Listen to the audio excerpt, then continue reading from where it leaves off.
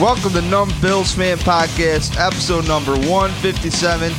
I am your host, David Palermo, and if you haven't checked it out, head over to numbbillsfan.com, get all your Numb Bills fan content, and also please subscribe to the podcast and shoot a follow everywhere on Instagram, Facebook, and also Twitter, wherever you like to go. I'm going to be more active on Facebook because I guess that's where the conversation's at. I am using Reddit a lot. I really like Reddit. But if anybody's just tuning in now, Nathan Peterman just got benched or just got announced as a starter. And kind of a big deal in Buffalo for Tyrod Taylor to be benched. And on the line with us, we have Nick Pott from the Red Pinto Tailgate and Mike Smith, the guru, Mike Smitty, the fantasy guru. So... anybody want to say hi? What up? Hi, Dave. Hey, guys. Waiting for my cue. Yeah. Yeah, we're waiting for cues, Dave. Did you say Nick Pop? Like Papa Jealous? That's me. Hey, buddy. How you doing? This is Mike Smith from Brockport. That it is, buddy. How you been? Good, man. How are you? Oh, man. Can't complain. You know, life is good. Yo, you guys know each other? This is Coach Nugent's dream right here for us to have a phone call. Absolutely. In high school. Yeah, we're Brockport alum, Dave. So you know, shout out to Bport. But go on, Dave. All right. Well, I'm glad you guys could reconnect. If you want to, twist each other's chains or something somewhere else, that's cool. Let me know if you want to get the coach involved. You can probably line up on your own end. So we had a quarterback in Buffalo just get benched in Tyrod Taylor, and I just want to rail through my thoughts real quick. Then we'll shoot over to Nick, and then we'll shoot over to Mike. I'm going to shut off the channel because I hear a little swishing in the background for a little bit, and then I'll be back with you. So initially when this came through for me, I thought it was kind of crazy that Tyrod Taylor would get benched. It was very crazy. And I'm sitting at this game, and it was the first game I actually left. I did not watch one snap of Nate Peterman. I could not believe that Tyrod Taylor does not have the ability to audible out of a play. First play of the game, I'm sure Nick saw it, which Nick will touch back because we're going to shoot it to Nick in a minute here. But first play of the game, I see that matchup we talk about. Oh, there's Calvin Benjamin all by himself, one-on-one. And what's Tyrod Taylor do? He stares down McCoy and throws it to him. What's that tell me? His first read was McCoy. Why is that? Are we? And for me, the offense just seems like it's trying to outsmart itself here. And again, we have an abomination of a coaching staff where offensively they have not proven to me to warrant that they know what the fuck they're doing to bench Tyrod Taylor. You have a defense that is just getting run over. I mean, Jerry Sullivan asked the only time I like Jerry Sullivan is when he asks this question, which is to Tyrod Taylor along the lines of, do you think it had to do anything with the defense having its worst game in 10 years? Drew Brees and the Saints came in to defend your dirt, and you're letting these guys jump in the stands. And shout out to Jamie Tilbury for getting kicked out of the game for throwing his beer on Ingram. Ingram, go fuck yourself, dude. I mean, actually, it's kind of funny. But it was really pathetic when you got this mantra shit of defend your dirt. Defend your dirt. Yeah, that's defending your dirt. So you know what we're going to do? Whatever the fuck we want to do, which is bench Tyrod Taylor. And I was just out of my mind. And then I kind of thought about it. And I have to remember, I'm not just a fan. I have been thankful to Grandstand Sports Network and specifically Eric Turner for hooking me up to get on the sidelines at camp. And I have to remember, I did get to see Nathan Peterman one-on-one at camp when other people didn't, in 11-on-11 drills. And I will tell you firsthand, it's a different offense with Nathan Peterman. And I'm also the guy you have to keep in mind that wanted Brian Brown to start. And I also wanted Jeff Toole to get in there because I thought E.J. Manuel's arm just absolutely sucked. And if you think about the path of Jeff Toole, yeah, he had a crappy game a game or two, and next thing you know, kid's pretty much just shuffling around. I think he was he might still be the backup in Jacksonville. I'm not sure, but my point. He's at Wegmans. Is he okay? So he's at Wegmans. My point is this coaching staff has proven to me that they don't even know how to come in and look at the film. Tyrod Taylor did not change the offensive line scheme. Tyrod Taylor did not trade away players that finally he had an offseason with Sammy Watkins more than ever. It wasn't a full offseason like OTAs, but he finally had like a camp with them. You know what? Fuck it. Let's just ship him off, man, because we're smart. We're moneyballing this. Long story short, I got over it. Okay, at camp, I really realized that it's a totally different offense with Peterman in. And frankly, we got to see what we got here because you're getting pieces for the offensive side of the ball. You got a Hall of Famer in LaShawn McCoy who, for some reason, they can't figure out who to give the fucking rock to. And if you listen to Coach Dennison, when the media was railing Chan Gailey that it was Fred's turn over CJ Spiller, WGR took that and crushed it out of the park, right? How come people aren't taking offensive coordinator Dennison talking about Tolbert, just saying, well, he's just part of the rotation? It's not Tyrod Taylor's fault that they're calling a swing pass to Mike fucking Tolbert, and it's not Tolbert's fault either. But what's funny is if Tolbert actually has like 0.1 yard more rushing than McCoy, believe it or not, I guess, per average, something crazy. Yeah. So Tolbert, yeah. So he's not doing per se awful. My point is this. So I go through all these emotions. The Bills need to get a proper evaluation of the offense. And if you want to pull a Jedi mind trick on your own division where you have 4 games within the division left with the Pats and the Dolphins, well, this is kind of like a Belichick-y kind of, if you want to move. I was telling Smith earlier on the phone like how cute it was, and he's like, yeah, you're reading too much into it.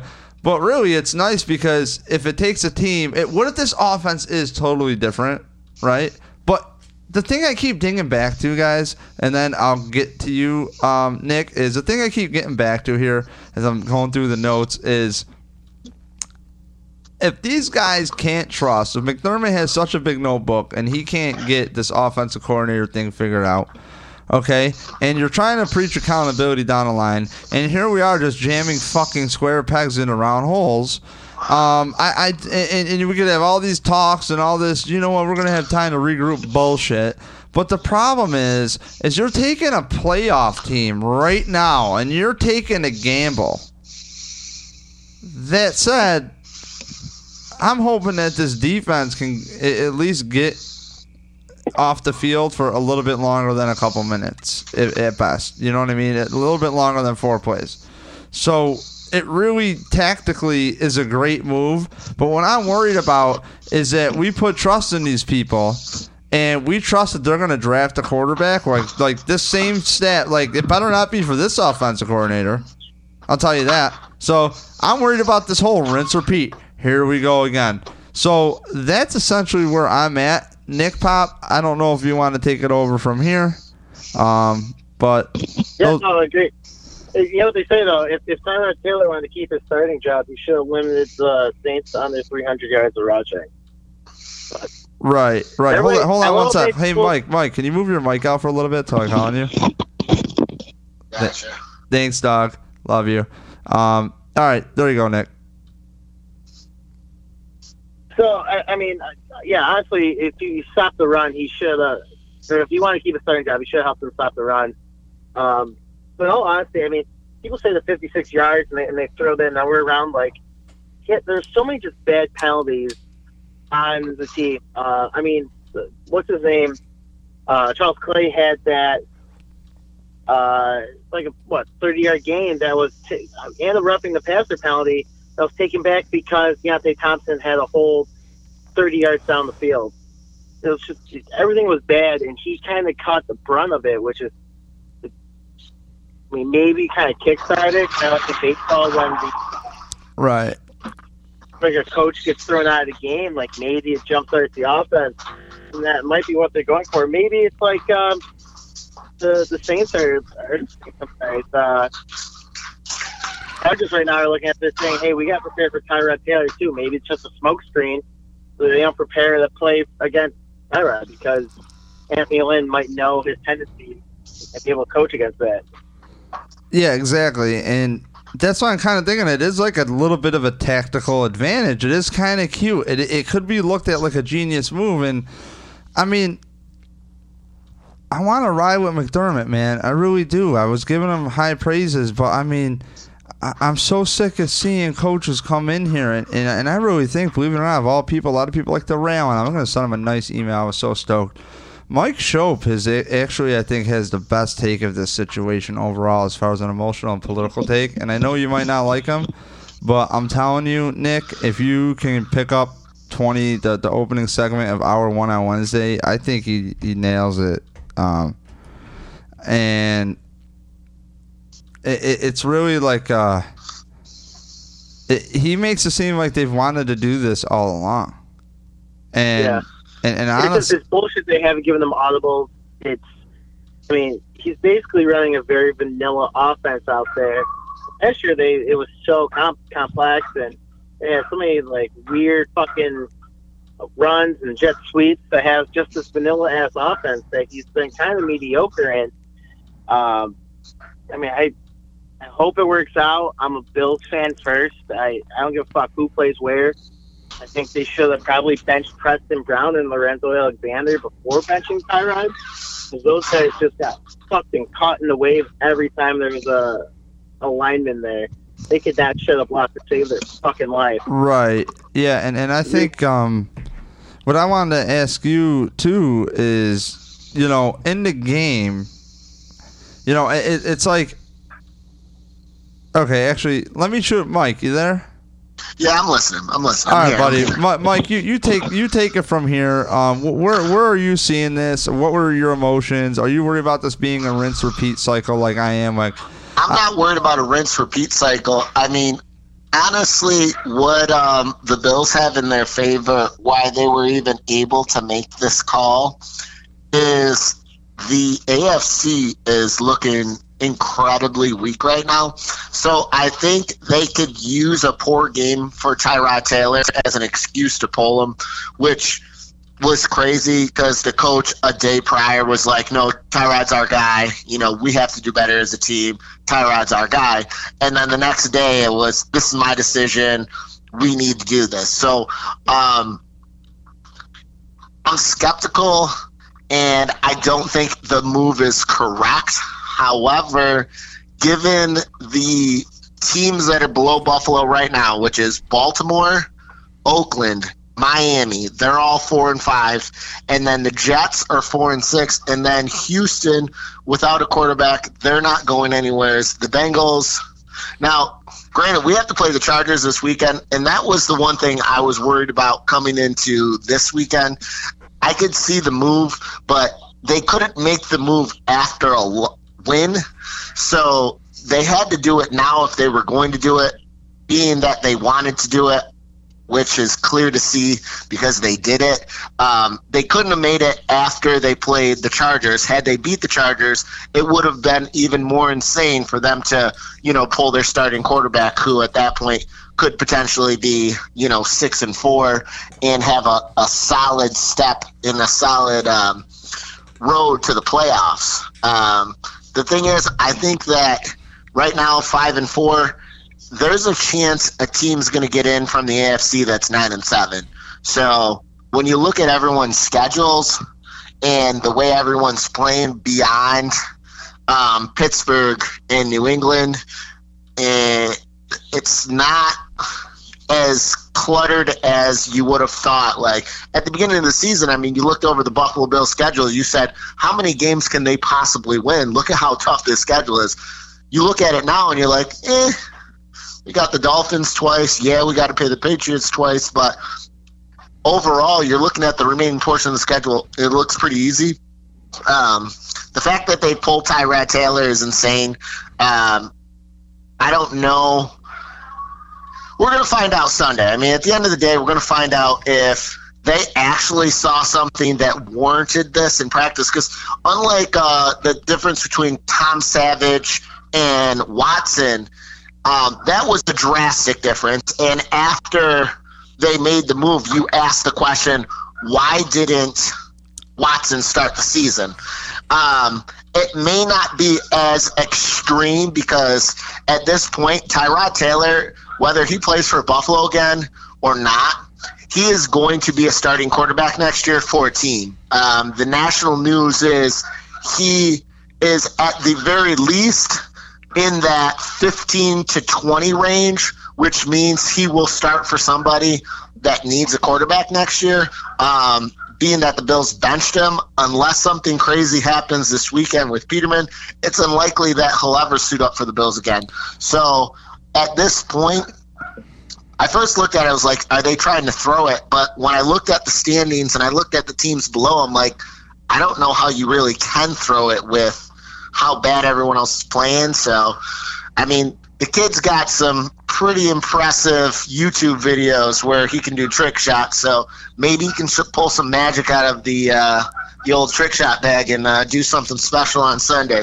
And which is hard because rookies and winning in the NFL, it's not a combination. I mean, there's a few exceptions to the rule, but rookie quarterbacks don't win whether you're a Hall of Famer or not. So we'll see. Agreed, man. Definitely. It seems like it's either a desperate move or even a power move. Hey, Nick, can you talk a little bit? Up right now, I can bench anybody I want. I'm the fucking coach. You're gonna lead. You're gonna do it my way. Or you're not gonna fucking play. That's kind of what it's looking like right now. Hopefully, it's just that jump start to like wake everybody up and get their heads out of their ass here. Well, yeah, and that's actually one of the things, like, if you look at it from that perspective, if you're any player on that team, there's no way any one of them on that team was just like, yeah, they're going to bench Tyrod Taylor. No. So, like, their thinking now is if they can bench Tyrod Taylor, they can bench any one of us, and we, too, have to step up our games because there's a lot of those players that – they feel, as an athlete, Nick, you know this too, they have to have some sort of sense of, I feel like it was partly my fault that he is now sitting on the bench because had we played better as a team these last 2 weeks, he would not be benched. You know what I mean? And it's a team game. So, the first game against the Jets where they got ran all over, the Saints saw the film and they said, hey, let's do that. But we have better running backs, and they did, and they exceeded what even the Jets did. So they really need to clean it up this weekend, especially on the defensive front side next week. Can I ask you guys a question real quick? So, for one, it sounds like you guys hit that whole thing of giving a shock to the team deal, okay? And that's, I guess, like my friend Mike Sawyer was saying about hockey, like you would do that with the goalies sometimes, which I don't understand because I don't really follow hockey too tight. So, what I want to turn that into is this the offensive coordinator's last straw? And if so, I don't see it going anywhere mid-season because Sean McDermott would look really unstable to the national media, and the Bills would immediately look like the fucking Browns. And this really is, the more I think about it, this is the most tactical thing they can really do, and this is, to me, the last straw, which is, I was very patient with Rex. I was very patient with even Doug Marrone about it. It took me until this exact moment where they're like not putting the players in position to succeed time after time again. But it was when Nathaniel Hackett said, "Oh yeah, we finally put on the film to see how C.J. Speller was used." And I remember tweeting Sal Capaccio like, why don't the coaches just look at the film? And he answers me back. He goes, "Dave, it's just ego. It's coach's ego." And it's like, you know what sucks about that, guys? Is these guys are just tailor their freaking schemes. Oh my God, they would just win. And it sucks like that we know our personnel better than these guys do. And we're not rocket scientists. It's like, hey, call me.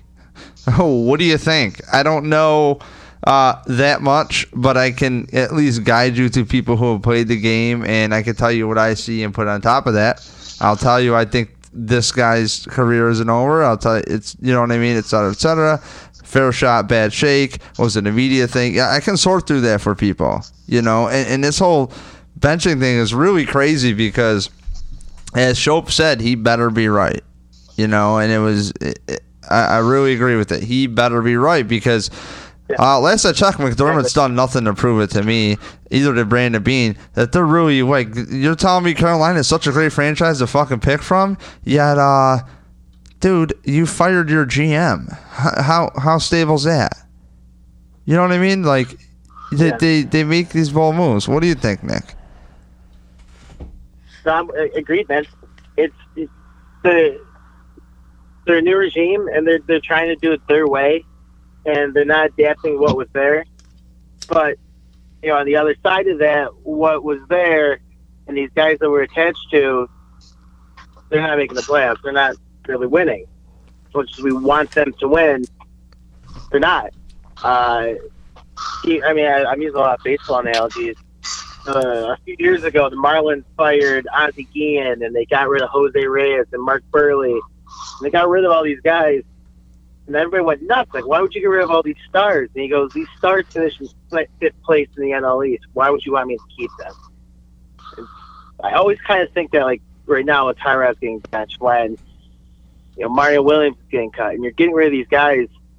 Yeah, they were a star, but we're not winning. We're not in the promised land. We're not in the playoffs. And McDermott said it best. He's like, I'm not here to be 5-4, which unfortunately is also what Jeff Fisher said. I'm not here to go 7-9. Yeah, you want to know something, Nick? It's funny you bring up Jeff Fisher. Because this is the fucking Jeff Fisher blueprint in the making.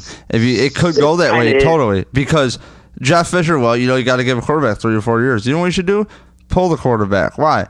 You know what I mean? Like, dude, and I'll be honest, I don't like to say it too much, but I'm the imbecile that's got $1,800 up front to the fucking Bills with 3 season tickets, and I have friends who they come and don't, and you know what I mean? It's like, tickets are easy to get rid of, but at the same time, I'm probably eating like $400 at the end of the year like an idiot.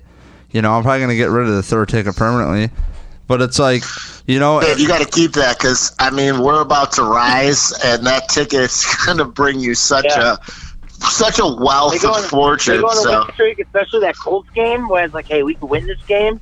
That's where you're going to make your money. Well, I'm just saying, honestly, that's why I bought it, was so I could get like a little bit of equity back to myself, because a lot of people do like a single ticket, but at the same time, honestly, I get enjoyment out of bringing Mike to the game or anybody, and Nick, it's like, I don't always get to make it over to the tailgate lately because, bro, I'll be honest, man, I don't give a fuck that much to leave past or earlier than 9:30. He's a lazy shit is what he's saying. Yo, man, I am so lazy. Son, it gets hard. I did it for the Browns and the Dolphins last year. You're getting old, man. And dude, they scarred me, you're man. Definitely getting old, Dave. You're definitely the oldest. No, you're not the oldest on the phone, but yeah, I'm 33. Oh yeah, you're the oldest on the phone then. Yeah, like I said. Yeah, dude, I'm getting salt and pepper. I'm getting there. But guys, what I want to say is I just don't trust. This coaching staff has proven to me nothing offensively, that they can, 1, get their shit together, and for 2, draft players to fit their fucking stupid system. Because then when it doesn't work and we don't trust the process anymore, which your process to me is fall the fucking line or get the fuck out, but you have nothing to show for it. Well, that's what I don't understand when they come through the door. It's normal to come in and be like, we're going to do things the way we want to do them. But at the same time, it's also very good to come in and say, okay, what did we do good? What do we need to improve on? And what can we continue doing? And they didn't do that. They just said, we're coming in and we're doing it like this, and that's that. We're switching this over and we're switching that over, which is fine. But the only problem is when you switch anything completely over and you flip it over and you kick it down the street, you need different players to adapt to those playing styles. Like, all players, all athletes, and all sports, they have different styles and different techniques. And in football, when you have a team and a group of players, they can perform at a certain level and they can do certain things. They can't do everything. No, you can't take any team in the NFL, change their playbook, and say, okay, go out there and get them this week, guys. It's not going to work. Like Bill Belichick does, he game plans specifically for the team. He'll see a team, he'll take what his team can do well, and he'll target that weakness. He'll take out that key player and say, look, if you're going to beat us, this player is not going to beat us on defense. And on offense, you're very weak here. So if we have to, we'll run 40 times if you're weak on the inside. We'll run right at your weakness all game long. Or they'll say, you have weak wide receivers. We're going to attack those corners all day long. We'll let our wide receivers catch 15, 16 passes today on the outside, intermediate to downfield, if that's what you lack in.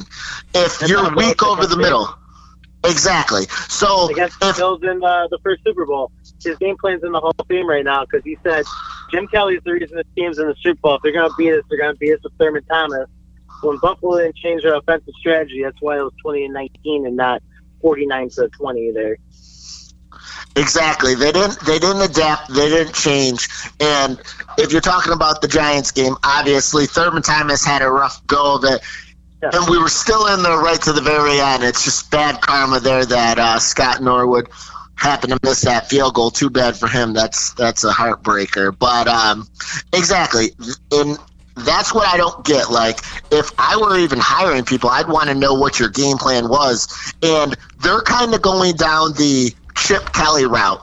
We do things this way, but to do them the way we want them, we need these types of players. We need this specific player. And, like, if you're going out there and you're like, well, I need a player that can do this, and he has to be athletic, and he has to it's too complicated, too much. Mike, I gotta jump in here because a couple things bother me that came to mind. And it's like, I don't want to whoop on him because he's a rookie. Let's be real. How many fucking balls does Zay Jones drop? Okay. Well, and that's another thing. You know what I mean? Like, let's be real. How many? It's not all on Tyrod Taylor, which that's why it's so shocking to all the people that it is shocking to. Some people wanted it to happen before the season started, but I mean, it's not his fault that, Zay Jones, what game was it? They had the game-winning touchdown against Carolina in the end zone. If he runs through that ball, he's going to catch it. And if he doesn't break off and turn, he's not even reaching for it. That's just a run straight through the end zone, catch the ball, touchdown, game over. All right, Mike. He didn't do that. Mike, so follow me, and then I'm going to have Nick rebuttal on this. So follow this rabbit hole with me, okay? I'm going to take a shot of fireballs. All right, have it. I have it. Salute. So look at it. Here's what's great is, like, I feel for Zay. I'm stoked for him. I want his confidence built up. People think I want him benched because yada, yada, yada. It's like, no. He already saw the NFL game. If there's a guy who's playing better, you put him in there, okay? That said, I'm excited for Zay because he looked confident. And now I remember preseason Zay and Peterman hooking up a lot in camp. I was good. Cool. Here's what I'm getting at, though, is you have... statistically, if people want to be the stats guys here, look at Tyrod's numbers. Okay, look at Zay Jones' numbers. You have an offensive coordinator who does not have a wide receivers coach, which is, his wide receivers coach is, the one from his college, which I was stoked, and I predicted live that they would get Zay Jones. I was like, Dave, who are you going to get? Zay Jones is up there, East Carolina, whatever the hell you want to say, yada, yada, yada. Line up with the coach. Boom. What they do, they did it. It's the luckiest day of my life. Cool. Point being, they've done nothing to prove to me offensively that they can. Starts in the trenches, right? That's what all football heads say. It starts in the trenches. Well, the offensive line can't do shit, and they plug the square peg of Dukas in with those five and will not stop. Then from there, well, what are the tight ends doing? Well, our main guy gets hurt. The tight ends were looking promising. Come to find out, Kevin Masseri there says, Lockdown Bills Masseri, that pretty much Nick O'Leary rates out a little bit overrated. And the wide receivers don't do shit, so you have a wide receiver that's unprepared that you drafted, okay? And you have no one that can run anything. Well, to cut you off right there, it's not that he was unprepared. It's he shouldn't have came in and at any point been the number one receiver. That was the problem. Like, he was never meant to be the number one receiver. He had a perfect situation when he signed that draft day with the Bills. He was going to be the slot receiver. You had two outside receivers when Bolden sign, and then, like I said, Bolden bolted when they're like shipped Sammy Watkins out there. He knew what was going to happen. Yeah. Nick, are you there? Yeah. No, he kind of got thrown to the fire because he had the talent, but he just didn't have the mental capacity because he's coming from a completely different system and completely different competition at East Carolina. You're not exactly playing Alabama and East Carolina here, which is half when he went to the NFL. It was just kind of too much too soon for him almost. And then, I mean, he had one drop, and you're going to have those. It happens.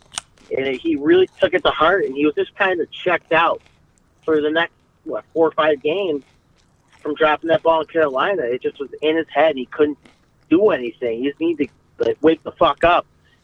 He is basically the wide receiver yet. They're just unprepared, Nick. They've done nothing to warrant that they know that this is a good idea. That said, it's a good spark. I think it's more of that goalie move in hockey, honestly. I think it's unorthodox. People don't expect it. And guess what? There's only 32 jobs, okay? And at the end of the day, if Nate Peterman stinks it up, now's the time to figure it out, man. This is a good time. If the playoffs do suck, you know what I mean? Like, if these other teams, the Dolphins and the Ravens are in the way, and we have the whole AFC ahead of us, McDermott, buddy, show me what's up. Okay? I think. Go ahead, Nick. I was saying, who the fuck knows? Maybe Peterman throws for 340 and 2 touchdowns, and all of a sudden, everybody across the league is benching their fucking quarterback for a rookie out of nowhere because this is a copycat league. And he's a fucking trendsetter. I'll take it. I don't give a shit. As long as they fucking win. Put the W's up. You could do that with Dak Prescott when you got an offensive line where guys know how to put them into position to succeed. That's the first thing of coaching. Line is incredible in Dallas. Anybody can play fucking running back and quarterback there. Yeah, but dude, it's atrocious in Buffalo. But if they change up the scheme just a little bit and they start targeting more quick passes, the thing that I've been shocked at is you have this line and they're letting everybody in like a flood. You're not doing any screen passes either. Like, a great way to get a team that's just so hungry for the quarterback, screen. They think they're beating you all the time, so for you to brush by them, they're like, hey, nothing's new here. Hey. Now you can set up a nice screen downfield, you get some blocks, you can put the ball in playmakers' hands, and you can make big plays. So if they change up the scheme this weekend, they still have a chance to beat the Chargers, who are nothing special. And you never know. I mean, at this point, I think going into their decision, they have seen Tyrod Taylor for 9 games this year. And although we all think he should still be a starter, they're also thinking long-term. And they're like, look, I don't think this guy's going to be with us next year. We've seen enough this year where we don't think that this is enough.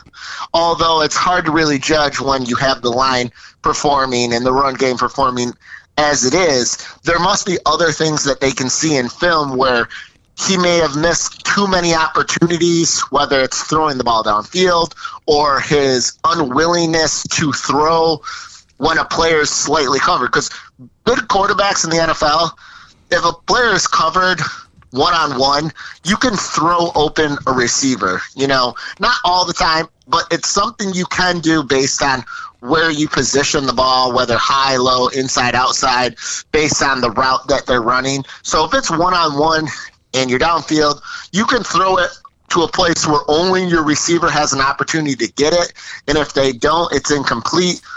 And it's a safe throw, but it's a very rewarding throw at the same time if you do complete it. So if Nathan Peterman can show that he can make those throws, which he did actually show at Pittsburgh, I mean, given the teams that he had to play and the team he played with, he over-exceeded for his time in Pittsburgh.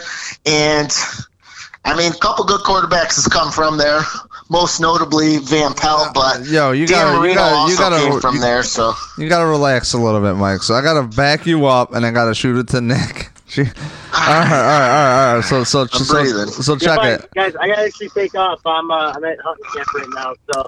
All right, Nick. Have a good one, man. So thanks, Nick. Good talk. I gotta see you soon, man. We got to tell Coach News that we had the conversation that he makes fun of us our entire fucking JV junior high football career for. That's so funny. Yeah, Coach Nuge is the man. Yes. Take care, guys. Love you. See you, man. Love you too. All right, so Mike, so check this out. I think it's like Boom. I'm kidding. I was just now trying you something. brought up something great to me, and I think it might have been. I don't want to put words in Kevin's mouth, but I thought actually we were on the phone together, and we were talking, and it was like. You know, they're not doing anything to protect Tyrod Taylor. They are not putting a tight end to help out Cordy Glenn. It's not even just the protection. They're not even calling plays that would be conducive. Like, I think, like, you mentioned earlier, like, they opened the ball and his eyes were immediately going to LaShawn McCoy to make a pass out of that. And we know he can't audible. It's been mentioned. He's not allowed. Like, a 7-year veteran cannot audible a play. Get out of here. Get out of here.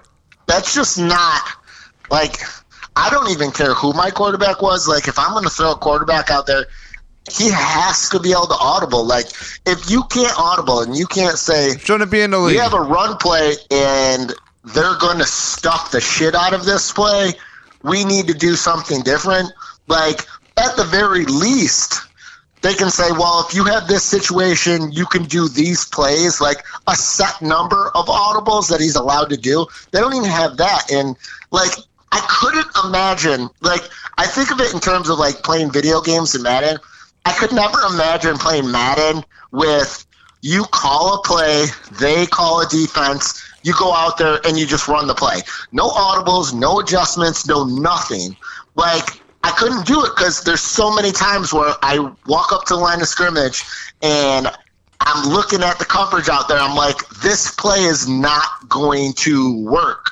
Like, and I'm just an old kid that used to play high school football, and I can literally see the defense, and I can say the play that I called is not going to work based on the alignment that they're showing me right now. There's no chance I have at production, and I audible, switch a route, do something. And right, Mike, we're sitting there right next to each other. I go, Mike, first play of the game, that play, it's like Calvin Benjamin. I was like, yo, Calvin Benjamin is 1-on-1. Even Scott Campbell was like, yo, and I'm like, holy shit, there it is, right? Nope, let's get cute and do something we can't do. You know, and it's like this team does not have a go-to. What do we do while playing? Offensive coordinator Dennison said in the interview, he's like, man, I got in his presser day, like I got on the phone right away with Juan, meaning Juan Castillo was the guy they hired first, which was a run game coordinator, and not for nothing, hey. It's going to be, it could be like some kind of conspiracy, right? I'm going to throw this shit on the wall, right? Yeah, throw a conspiracy. Here it is. Go deep, if they totally revamp this offense and actually give this line help and do the right fucking things with the screen games, this and that, it shows to me that they wanted Tyrod Taylor to not succeed right from the bat because they have made him save himself. And that said, I mean, Nate Geary was talking about it on the Locked On Bills podcast with Aaron Quinn. I was listening to it a couple days ago, and I'll tell you, man, it's kind of crazy that if you think about it, Nathan Peterman gets in there, which we didn't see, and all of a sudden, there's the timing routes that are getting nailed that weren't, and the same coverages, cover 6, you know, so it's like, he was saying, Tyrod Taylor was thrown against the same coverages, and, you know, if there's one thing that we have to be objective about as a Bills fan is we have to look at... I can't be objective when it's the last drive of the play, though. You can't say someone was throwing against the same coverages because the effort when you're up 37 points, or how many points were they up at the time? It was like 37-3 or whatever it was. When you're fucking whooping the other team, The only scenario in which you are on complete lockdown mode for the entire game as a defensive player is when you're posting a shutout. If you're the defensive player and it's late in the game and you're up 30 points and it's a guaranteed victory and it's not a shutout, you really don't care. Yeah, you're going to play defense, but you're not going to play like you played the first 3 quarters. You're not. It's that no one's going to do that. If they were protecting a shutout, then I would say you can compare that as apples to apples, but they were not. So the defensive coverage on that drive that Peterman had, it was lax. I watched it, and yes, he was making throws, but it was not the same defense that Tyrod Taylor was playing. It was not the same let's go gung-ho at the quarterback. It wasn't. So, I'm just not going to give the offensive coaching staff that much credit if Nathan Peterman is getting a totally different offense thrown at him. As in, like, okay, we're going to keep a tight end in here to, help whatever tackle's getting blown by. Peterman did do an NFL style.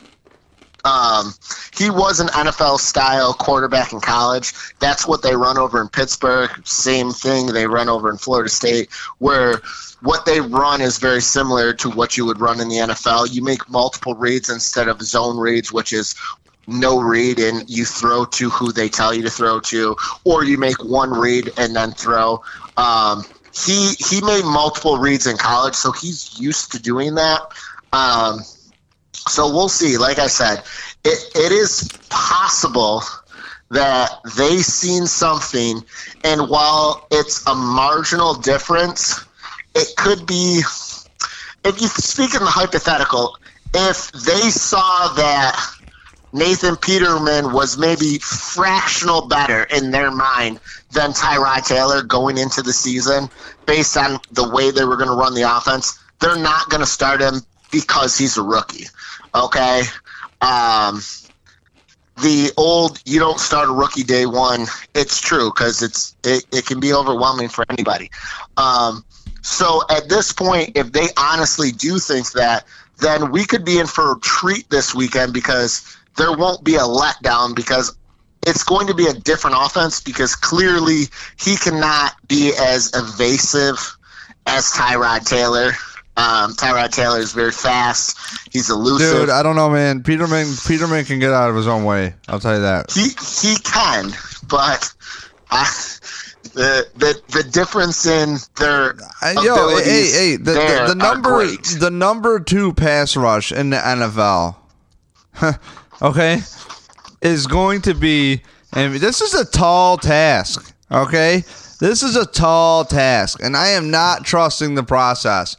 But, hey, this is one of those things where it could be maybe behind the scenes, McDermott's like, yo, Denny, what the fuck? Like, Rico, what are we doing here? Okay? What if that's the conversation? He's having that conversation. There's no way he's not asking him, why are we doing this? Why? Let me take the next spot. He goes, look at Peterman. The ball is out. He's decisive. He knows where to go. The ball is out. I'm telling you, Peterman did not look rookie-ish at all at camp. We've gone to a lot of camps together, Mike. Like, he didn't. You know what I mean? He did not seem like a drop-off at all. And he looked better than Cardale Jones when he was in camp with the Bills. You know what I mean? Like, last season. Yeah, Cardale was a dumpster fire. Right. So it's like, for me, I don't know, man. It totally is different when Peterman. No, I mean, they look at. I'm just saying, Dennison is getting his way then, right? Well, if Dennison at the beginning thought Peterman was the guy for his offense and the team would be that much more productive, that would be the one thing he can go to, McDermott and say, look, I wanted this guy to be the guy from the start. You guys made the decision to start this guy. Although I like him, he just doesn't fit the offense. It's all about fitting the offensive style. And maybe Tyrod Taylor doesn't fit his particular style. And Peterman, even though he's a rookie, fits it better. If he performs at a high level, Dennison gets to keep his job. If he doesn't, and it's abysmal, and he is the guy that asked for this, even though McDermott said on TV it was his decision and his alone, he'll be fired. There's no question about that. They've been anemic. They have not put up numbers like they did last season, and it's not like there's many different parts beyond Sammy Watkins. Hey, you want to do something fun? You want to do something Woods fun? is a monster. Hey, yeah, what's up? You want to do something fun? You and I should hang out one day, and we could probably do this on like Facebook Live and have a conversation. We'll set it up, and you can come over. I'll have your name on a little bar. I go do those Facebook Live shows, and we'll promote it, and we'll figure out what other coaches were available that McDermott with his big fucking notebook maybe could have hired. Just saying. Going off of what we knew. It's revisionist history, but if you're LaShawn McCoy and everybody else in that locker room, you got to be like, what the fuck are we doing? Like, we're really trading Sammy Watkins. And Nick has a friend that works at Shooters who I guess was saying that they would hang with Watkins a little bit and was praising the team, saying like, I want to just do this for Buffalo, I want to do it for the fan, like all sorts of shit. So you can't tell me Sammy Watkins didn't want to buy in, because I personally saw Sammy Watkins shuffling his fucking feet off to the locker room where other people couldn't be. You know what I'm saying? The only problem with Sammy Watkins is Sammy was going to want to get paid. And he was going to want to get paid. He's already here, and you already have chemistry with them. That's the thing, is they put Dukas in the lineup. And you already have a guy who's cheap and a third-round pick in Miller. And here you are. It's like, I don't understand. And if they do start protecting Tyrod or Nathan Peterman a lot differently, it's going to show to me that they wanted the golden boy in the whole time. Oh, yeah. If they start protecting with 6-7 pass defenders, I mean, yeah, it's clear that as clear as it seems, it's almost as if they're saying, well, Nathan Peterman's not as athletic. We need these guys because he can't do that particular thing that Tyrod Taylor can do, which is get out of the pocket if needed. But I think they just pretty much hung Tyrod out there to dry, is what I'm saying. Well, okay, dude, you want to be an NFL quarterback? As much as they did, I'm not going to just let Tyrod Taylor off the hook either, because there were times where he would use his ability phenomenally, get out of the pocket, and then he would be rolling out, and he would have open wide receivers. The thing he did not do, he did not stop and gather his feet and throw the ball. Now, I feel like that's something you can coach up on. Like, you can watch film and say, hey, Tyrod Taylor, you had plenty of time to stop right where you were and deliver a more precise pass. And there's several occasions that I can look at throughout the course of the year where he did that, where I watched him like, Tyrod, set your feet. You had him. Yes. He was wide open. It was a first down. I will say, like, you know, we were talking about it together, and it's like the first thing I look at when there's an errant pass is where were his feet, and it sounds so stupid because everybody thinks that like everything is all rocket science, this and that, and it's like you have to be absolutely dumb not to pick up hints of football. If you don't know, go outside, play catch with your friend, and every pass you throw, either throw off your back leg or across your body, and then you'll start to understand that it's a lot harder to hit your target than it is if you stand there, plant your foot, point your toe at your target, and deliver the pass. Like, and that's anyone. Now, granted, pro athletes can do it far better than a normal person, but it doesn't matter. You're still going to see a huge range when you're throwing off the back foot or you're throwing on the run. Like, yeah, some quarterbacks can make an on-the-run throw, but they can't make it at the rate they can if they just stand there, point the toe, come through, over top with the ball. So, right. Hey, the good thing is, who knows? I'm hoping that they did see things that we were not privy to, okay? With the amount of film study and the amount of practices and seeing these guys every day and practices that were not available to the public.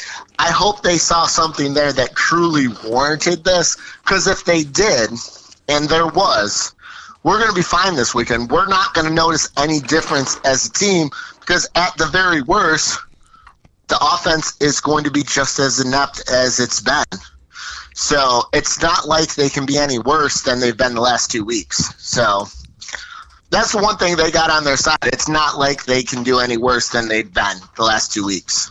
All I know is this, Mike, is Sean McDermott is really betting on Dennison. At the same time, if you want to be objective about it, look at the next play, right? If you look at the next play and you want to be tactical about it, the smart move really is to do this. It really is. Yeah. You need to get a proper evaluation. You need to salvage this season. Well, and that was the other thing that I was going to go into. At this point, if they feel that Tyrod Taylor is not going to be their future quarterback, whether they think they're going to make the playoffs, you can clearly see that although we're all Bills fans and we want to make the playoffs, we don't have a Super Bowl team, okay? And they're coaching. They want to win that game. They don't want to make it to the playoffs. They want to win a Super Bowl. And after 9 games, they can say, okay, Tyrod is who he is. He's not getting rid of the ball. He is who he is. He can be, if he's on a good team with a good defense and good players around him, he can manage a game very well. He can create opportunities that certain quarterbacks in the league cannot, and he can lead us. Well, hey, Mike, if you roll out with Tyrod Taylor, right, which they don't do anymore, you can actually mask offensive line woes, right? That's what good coaches do, Dave. They take players' strengths and weaknesses, and they somehow try to figure out what works best for them. Again, people attach themselves to personalities, like get Rex Ryan faster than he came in, and that guy's got to be chuckling with his big fucking teeth right now, okay? Because this feels more of a dumpster fire right now than ever. Dumpster fire. I'm sorry, man. If this fails, it looks like the Browns. Fire. Dumpster. No, the thing is that they're doing at a rate that I've never seen any coach do. They do not want any of Doug Whaley's players on the team. Like, I feel like the only person that's safe in the locker room is Kyle Williams, and that's only because he's been there so long and he puts in work. Like, when I used to work over at the stadium, or not the stadium, but St. John Fisher and training camp, Kyle Williams was a real cool guy. Like, if you saw Kyle Williams, he'd be like, hey, how you doing? And he didn't look like a Pro Bowl potential Hall of Fame athlete. He was just a real cool, low-key guy. So shout out to Kyle Williams. Nice, Mike. Hey, bring a little extra perspective around here. But yeah, no, they do not want any of Doug Whaley's players. Like, they're the players that Doug Whaley actually went out there and drafted. There's not a lot of them left. Okay, so they want to get away from that style into their own style, which most coaches do. A little slower, and it's natural over time. They're kind of just like boom, boom, boom, boom, boom, boom, just kicking everybody out. Right. But hey, dude, I don't know, man. Got a little hope for the weekend. A little hope. So, what do you think? Shine. What do you think? We got a few minutes. I'm just sitting here typing up a description. Do you want to rail on this matchup? You got some ideas? I might even be able to possibly podcast with you tomorrow and do a fantasy football one. Or hey, yeah, do you want to double up the podcast and just make it mad long, or do you want to kill this podcast, cut off the last end, splice an ending on? Well, honestly, what I honestly got to do is my girlfriend is playing a show at the Buckjar tonight, and I have to upload this, and then tomorrow I'm scheduled to work. I got to work too tomorrow. What time you work? Busy time of the year. What time you work until, dude? You know me. I got to go to Newark. I got a treadmill out in Newark, and then I just have to stand up. Why don't you tell the fans what you did? Wait, What'd I do? whose house did you install something at? Whose house? Oh, He still was employed. yeah, but not by the Bills. Yeah, he was when you went there. I know. What's his name? Doug Whaley? Oh, no, he wasn't the only one. Yeah, I did install something at Doug Whaley's house. I was thinking the defensive back. What's his name? Safety for the Bills. He was there last year. He's not there this year. Aaron Williams? No, the other Corey one. Graham? Yeah, Corey Graham. So at Corey Graham's house is very interesting. Like, and it's ingenious. I don't know where he picked this up, but he had the alphabet just all scattered across his place, his house, and good for him because he was living a modest life in Buffalo. Like, he was living in a normal housing tract. I'm guessing the max value of those homes were $300,000. It's not like he was living like this lavish lifestyle. So that was cool. Although he was actually working. Like, when I saw Corey Graham, I'm like, oh, that's funny. He's a Buffalo Bill. And I'm like, whatever. But I scheduled the job not thinking it was actually Corey Graham, because had I done that, I would have tried to schedule it at a time when I thought he would have been home. Which I didn't. So I went there and I saw pictures of him. I'm like, it's clearly his house. It'd be a little awkward that they have all these touching moment photos and it's not Corey Graham's place. But it was interesting. And oddly enough, I think his daughter was playing hooky that day because she was home and she didn't look very sick. And we've all played hooky once or twice before in our lives. And I can tell when someone's faking. So that was one thing. I've always wanted to ask him how the Max trainer feels when he works on it, because it whoops my ass. So if he can do it better than me, he should be able to, because he's a pro athlete. But, but the Whaleys, when I went over there again, I didn't know it was the Whaleys' place, and I scheduled it, and apparently Doug and Stephanie Whaley happened to be out of town at the time. They had the nanny at the house, and it's hard to say because they were living in like a nice little condo type thing. Yeah.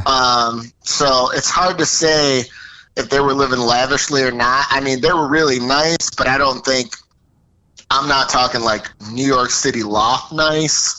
You know what I mean? Because I'm sure Buffalo is far cheaper than New York City, but it was very nice where they were. And, I tried to give them some pointers, but they didn't take my one pointer, and he had no say at the draft anyway, so it really didn't matter.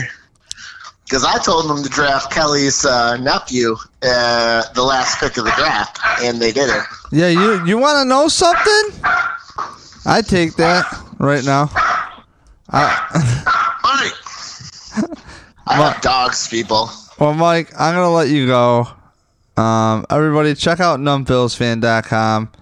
Also, don't forget, brought to you by Punch Drunk Sports Network. That's coming soon. So, punchdrunksports.com as well. And great sports podcast. I love listening to him. We just had Jason Tebow on about a month ago for Falcons preview. Sam Tripoli's great. Ari Shafir is so funny. Rolling, listen to him with Joe Rogan and Tom Segura. And Bert Kreischer on a Rogan podcast from a couple weeks ago. It's crazy that I get to say that I'm with their sports network. That's cool. So, Grandstand Sports Network, thank you for putting me out there on the sidelines at camp, and for follow along for more Locked On podcasts. Great stuff over there on grandstandsportsnetwork.com. Mike, you have anything else left for the people? Stay casual, upstate New York. We're all good up here. Have a good one. All right. You heard it there. I'm your host, David Palermo. That's Mike, the regular guy.